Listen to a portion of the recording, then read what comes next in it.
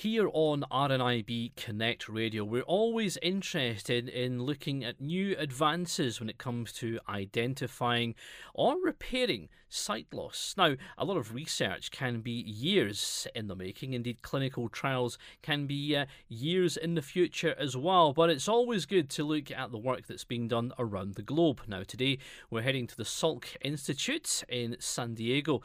Jun WU is there to speak with us. Jun, thank you very much for joining us. Thank you, Alan. Tell us a little bit about the Salk Institute and the kind of work that you're involved in. The Salk Institute is a nonprofit institute situated at San Diego, and it's relatively small. We have about 50 to 60 labs in total, and people working in the areas of stem cells, gene editing, and plants and sequencing, neurobiology, etc. I'm a staff scientist at the Salk Institute. I work in the lab of Juan Carlos Ispuzua Belmonte, and we are mainly focused on using gene editing technologies to apply to try to develop therapeutic strategies for the patient, as well as we are working on several different types of stem cell projects. Now, when you say gene editing, then, is that actually altering, say, the gene in someone's eye, being able to change certain components of that gene?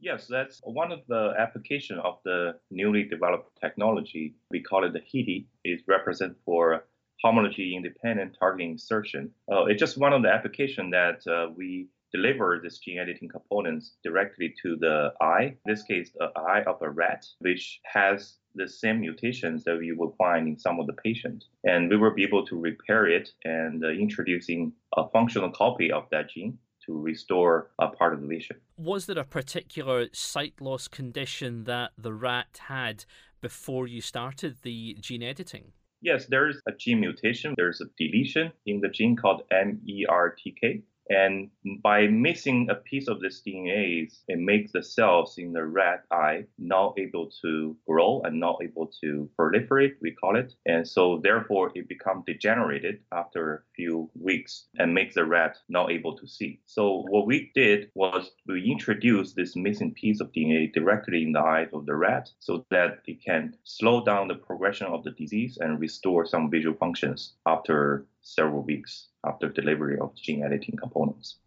So you have to locate the gene and work out what the problem is, and then you can change and alter that particular component?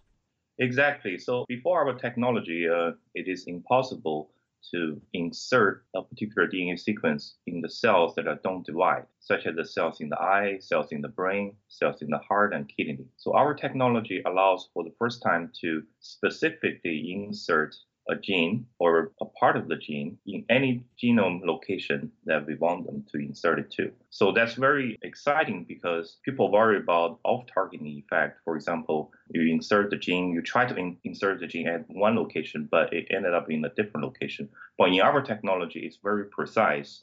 We use the newly developed CRISPR-Cas9 system, which basically can act as a GPS. They can find exactly where the mutation is and to replace the mutation with a functional one. If we were to look at that replacement then, Jun, how did that work? How do you put that repaired component or new component back and monitor its progress?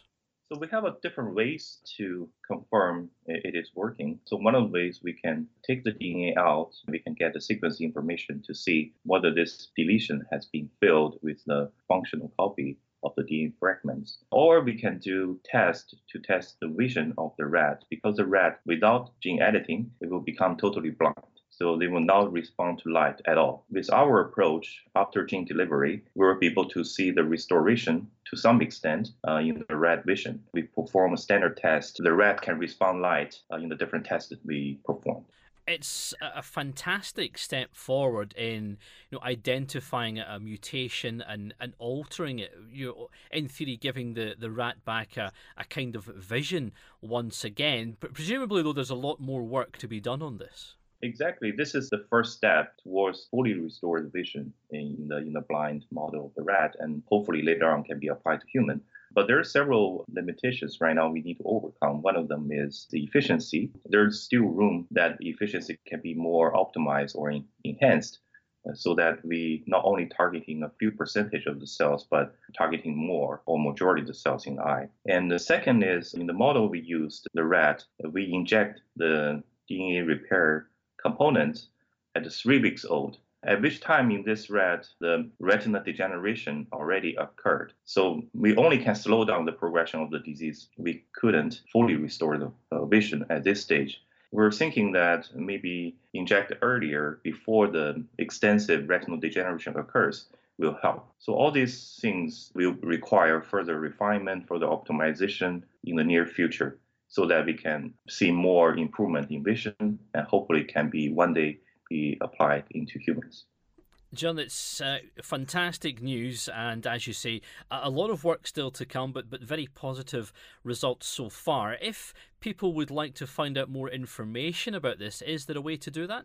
Yes, they can contact me by my email. It's Jun WU at Salk Edu, and that will be the best way to find me.